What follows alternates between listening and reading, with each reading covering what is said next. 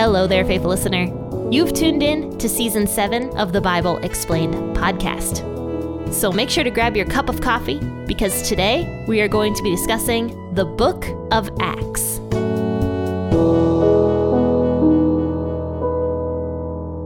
Well, hello and good morning, friends and faithful listeners. Welcome to the Bible Explained podcast on this very, very cold morning. I heard there's a wind chill advisory all over the Midwest right now, or at least there was. I don't know if it's still going on right now. But it's been pretty cold. And I shared a picture of my dog Bandit on Facebook because he's just hilarious. He is so funny. I had to bundle him like in boots and a little coat and a headscarf because it is just altogether too cold for a dog like him who has almost no hair and is very small. So he looks ridiculous, and I shared that picture on Facebook for the enjoyment of everybody, even though my dog was very much not enjoying that. All right, so grab your cup of coffee or your cup of tea this morning for you crazy tea drinkers out there. And let's go ahead and read Acts chapter 18, verses 18 through 28. And there's a lot of good things we're going to talk about today. A lot of really good things regarding the law and even women teaching. So let's talk about this. I'll be reading out the WEB as I always do. But once again, this is Acts 18 through 28. Paul, having stayed after this many more days, took his leave of the brothers and sailed from there for Syria, together with Priscilla and Aquila. He shaved his head in Centuria, for he had a vow. He came to Ephesus and he left them there, but he himself entered into the synagogue and reasoned with the Jews. When they asked him to stay with them a longer time, he declined. But taking his leave of them, he said, I must by all means keep this coming feast in Jerusalem, but I will return again to you, if God wills. Then he set sail from Ephesus. When he had landed at Caesarea, he went up and greeted the assembly, and went down to Antioch. Having spent some time there, he departed and went through the region of Galatia and Phrygia in order, establishing all the disciples. Now a certain Jew named Apollos, an Alexandrian by race, an eloquent man, came to Ephesus. He was mighty in the scriptures. This man had been instructed in the way of the Lord, and being fervent in spirit, he spoke and taught accurately the things concerning Jesus, although he knew only the baptism of John. He began to speak boldly in the synagogue.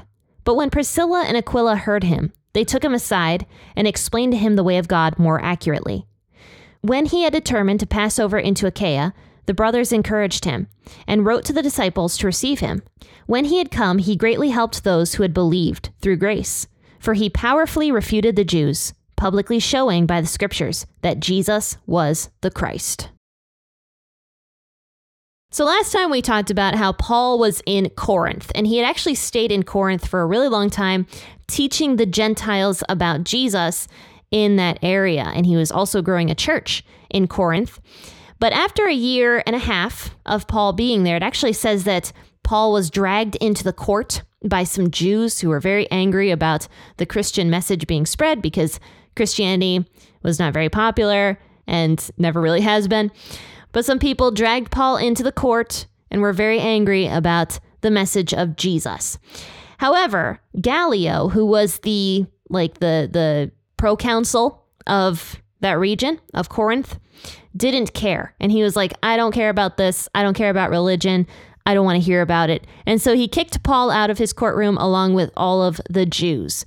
So then some kind of riot happened, and poor Sosthenes, who was the leader of the synagogue, ended up getting beat like crazy. And we don't exactly know what happened there, but a riot happened. Either the Jews attacked Sosthenes or the Greeks attacked Sosthenes just because he was a Jew. We don't know exactly what ended up happening there. But Paul was safe, and he had been safe for a year and a half. So it says that after all this stuff happened, and even after that riot happened, Paul still stayed in Corinth for a while. And that's what we started talking about today. It says, Paul, having stayed after this many more days, took his leave of the brothers. So we don't know how much longer Paul was in Corinth, but it says it was many more days. So that could be a month, that could be several months. But Paul stayed in Corinth for at least a year and a half. That's what we know for sure. So after this, Paul decides it's time to go.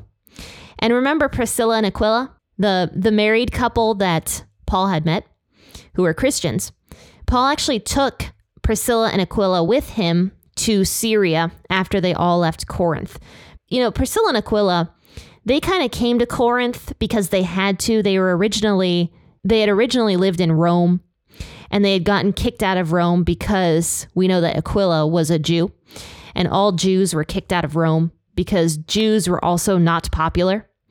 So Aquila and Priscilla ended up relocating to Corinth, and so that's how they met Paul. And we don't know if they became Christians because of Paul's message or if they had already heard about Christianity and became Christians in Rome. We're not really sure, but they meet Paul and they strike up a friendship with Paul, and Paul ended up actually staying with them. So it didn't seem like Priscilla and Aquila had a lot of ties to Corinth. It was kind of just a place that they had to go to because they got kicked out of their home city, which was Rome. So they end up traveling actually with Paul over to Syria because they were now very interested in helping Paul with the mission, with spreading Christianity to all the nations, being evangelists. So here's what verse 18 says. Paul, having stayed after this many more days, took his leave of the brothers in Corinth and sailed from there for Syria together with Priscilla and Aquila. He shaved his head in Cenchrea, for he had a vow. So most people reading that would assume that it was Paul that had taken the vow. But if you look back at the original, it actually is pretty ambiguous as to who took this vow, meaning it was either Paul or Aquila who took this vow. And this would have been a Nazarene vow because it says that he shaved his head in Cenchrea, for he had a vow. So that was most likely talking about a Nazarene vow. Now, if you guys remember what that is, we talked a lot about that on the Old Testament side of stuff, specifically when we were discussing Samson's life. We talked about how Samson was a Nazarene, and that's why his hair was super long and super thick, was because he never cut it, because part of the Nazarene law was to never cut your hair. Because as you were fulfilling your vow, you weren't supposed to cut your hair. And then at the end of everything, once your vow was fulfilled to God, you were supposed to shave your head, actually. And so somebody here in Acts 18 took a vow. Whether it was Paul or Aquila, we don't actually know.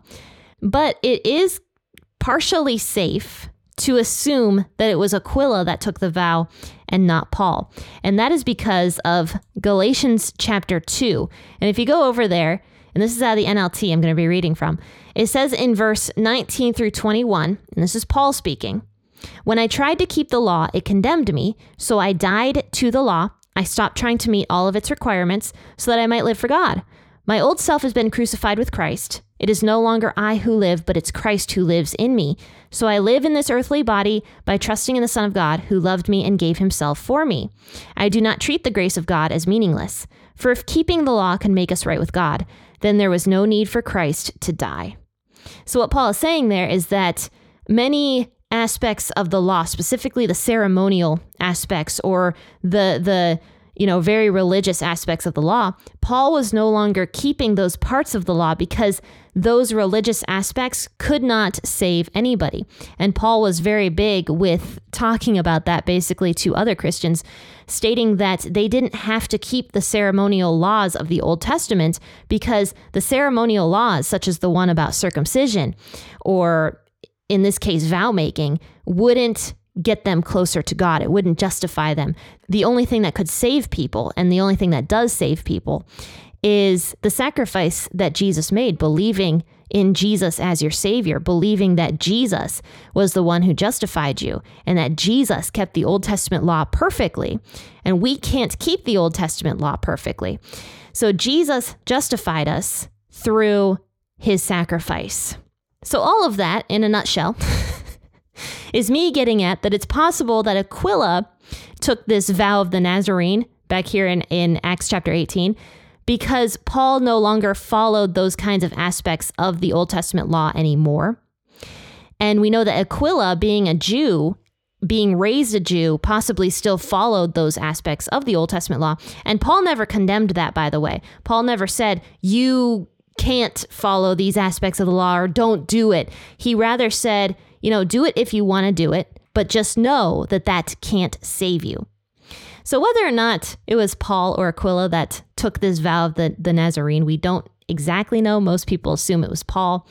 But even if it was Paul, that doesn't mean that Paul is, contradicting himself by, making a vow to God or something like that.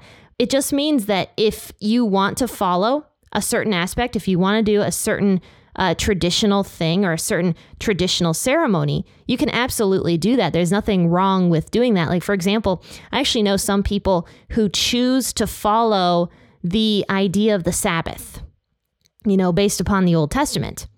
When they do that, they feel closer to God. They dedicate the Sabbath day or a Saturday to just helping other people or, worshiping God that day or only, consuming certain types of content that day, something along those lines.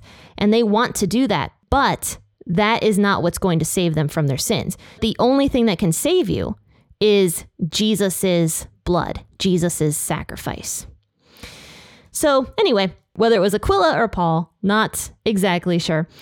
But after all of this, it says, he came to Ephesus and left them there, but he himself entered into the synagogue and reasoned with the Jews. So now Paul, Aquila, and Priscilla have gone to Ephesus. And so that's basically where Priscilla and Aquila are going to stay.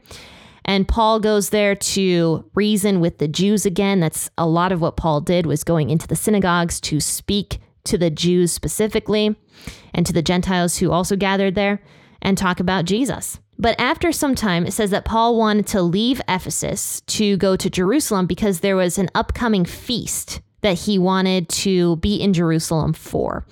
And we're not exactly sure why. Possibly it's because if Paul was the one who took that vow of the Nazarene, he wanted to go to Jerusalem to completely finish up the vow that he had made, or it's possible that he just wanted to go to Jerusalem to keep this feast because it was a time when a lot of Jews were going to go to Jerusalem, and it would be prime time for Paul to spread the gospel to a lot more people than on a typical day in Jerusalem. So Paul is determined to go to Jerusalem, even though the people in Ephesus are like, no, Paul, stay with us. He says, no, I'm going to go to Jerusalem, but by God's will, I will be back. I will return to Ephesus and see you guys all again. And so he set sail to Ephesus. And then it mentions in verses 22 and 23, all these other cities that Paul visited, both on the way to Jerusalem and on the way back to Ephesus, it seems like. And Paul was just doing his normal thing of building up the churches while also speaking to the disciples in each of these cities. Meanwhile, Priscilla and Aquila are back in Ephesus, and they are also doing the work of God there. Now, it doesn't seem like Priscilla and Aquila were very vocal per se, not like Paul anyway. They were more of the servant type. They were more of disciples. They helped more, but I don't think they were preachers, if that makes sense. They didn't seem like the type that went out and preached the same way that Paul did. But while Priscilla and Aquila are at the synagogue in Ephesus, they meet Apollos, and he was an Alexandrian by race, meaning he was from Egypt, but he was also a Jewish man. So this guy Apollos is in the synagogue, and he was mighty in the scriptures. It says he had been instructed in the way of the Lord. He was fervent in spirit, meaning he was extremely energetic. And he spoke and taught accurately about the things concerning Jesus, but he only knew about the baptism of John. So this means that this young man who was a preacher, who was very energetic, and who was very knowledgeable in the scriptures, probably spoke multiple languages, he didn't know the entire story about Jesus, but yet he was spreading the gospel of Jesus. So it says that what this young man Apollos knew was what John the Baptist had taught. And since John the Baptist had died before Jesus died and rose again, this man's knowledge was not complete about Jesus, meaning that this man didn't know that Jesus had died and risen again, but he knew that the Messiah had come. And so he's speaking the same message basically as John the Baptist. And he was very fervent about this, and he was very accurate regarding the message of John the Baptist, but he didn't have the full picture.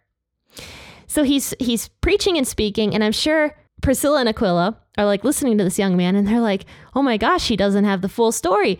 So they take him aside as a couple, and it says that they actually told him the whole story, and they're discipling this energetic preacher. So this can tell you a few things. The first being that every single role is important. Every single spiritual gift that God gives is important for the functionality of the church. Like I said, Priscilla and Aquila, they were not the go-getter evangelist preachers the way Paul was and the way this Apollos young man was. But they had the gift of discipleship. They had the gift of helping. They had the gift maybe of giving to the ministry. And they were using this now to guide Apollos into the full message of Jesus Christ. It also tells you that because it mentions that both Priscilla and Aquila took him aside, that a husband and a wife can counsel together. Now, you guys know, if you've listened to any of my podcast episodes in the past, I do believe in complementarianism. I am not an egalitarian, meaning that I believe that men and women were created different but equal. So men and women have different roles in the church, but one job is not above another job. But egalitarians believe that both men and women were created completely equally, and so that means that they can both do the exact same job, meaning that they basically aren't different at all. Men can preach, women can preach, but me being a complementarian, believe that women and men have different roles that God wants each person to do. And you might be like, well, what about Deborah in the Old Testament? Well, I've gone into Deborah in extensive detail. And if you're interested in what I believe about Deborah and Deborah's role, then check out the YouTube video that I have linked in the description of this episode. And that also goes more into complementarianism and egalitarianism. However, going back to Acts chapter 18, it says that both Priscilla and Aquila took Apollos aside and taught him the entire gospel message. So that means that husbands and wives together can be a team to effectively teach the gospel. So does that mean that a husband and wife duo can run a church together? And I think that personally, yes, it could be done the right way, but most likely it would not be done the right way, if that makes sense. It would have to be done in a similar way that we see Priscilla and Aquila running their church together, because we do know that a church met in their house, and so they did run a church together. So yes, a church can be run correctly by a husband and wife duo. But I think in order for it to be done correctly, it would have to be the husband in that scenario teaching and preaching, and the wife doing other things, being a deaconess, even being a worship leader. But I should mention that all of this is regarding a church setting. The whole complementarian and egalitarian thing, I am talking about the church specifically. But moving forward in the story, Priscilla and Aquila teach Apollos about the message of Jesus, and Apollos accepts it. So that shows another thing about his character, by the way. He was also very humble. He didn't think that his knowledge was above, Priscilla or Aquila's knowledge of scripture. He truly wanted to spread the gospel. And so that kind of brings me to the question, where did Apollos come from? Apollos had not gotten any former training from any of the disciples, meaning that the message of Jesus had already gone out to the ends of the earth. And somehow in Alexandria, Apollos heard about it and became a Christian, and not from any of the disciples. And God called him to missionary work, to evangelism. God brought Apollos to Ephesus at the right time, like exactly the right time, so that he could meet Priscilla and Aquila, who were the perfect people together to disciple this young man into the faith and also to help him spread the gospel more effectively to all the nations. And that's exactly what happens. He becomes like a powerhouse evangelist. It says that after all this happened, Apollos goes over to Achaia, and the brothers encouraged him and they accepted him there. And it says that when he came to Achaia, he helped those who had believed through grace, for he powerfully refuted the Jews, publicly showing by the scriptures that Jesus was the Christ. Alrighty, so we covered a lot of topics today. The first topic that we covered was whether or not the Nazarene vow was taken by Aquila or Paul and what the Nazarene vow was. We also talked about the basics of complementarianism versus egalitarianism in the church. And then we also discussed Apollos, who we're not going to hear too much about later on, but it is possible that his name is mentioned again in Romans, where Paul mentions somebody named Apelles, who could actually potentially be Apollos. And lastly, we also talked about Jesus being the only person who is able to keep the Old Testament laws. And then we chatted about how your gift, your spiritual gift, matters to the church as a whole. Even if it's not a fancy spiritual gift like, prophecy or healing or evangelism or speaking or something like that, your spiritual gift matters, whatever it might be, whether it's discipleship or discernment or knowledge or something that's more behind the scenes. Your spiritual gift matters to the church. And so don't be ashamed of your spiritual gift. Use it to the best of your ability. Don't be ashamed of a gift that God gave you. Use it because somebody needs it. All right, faithful listeners, I hope you enjoyed today's episode, and I will see you guys tomorrow for an episode out of 1 Samuel. Happy listening, and God bless.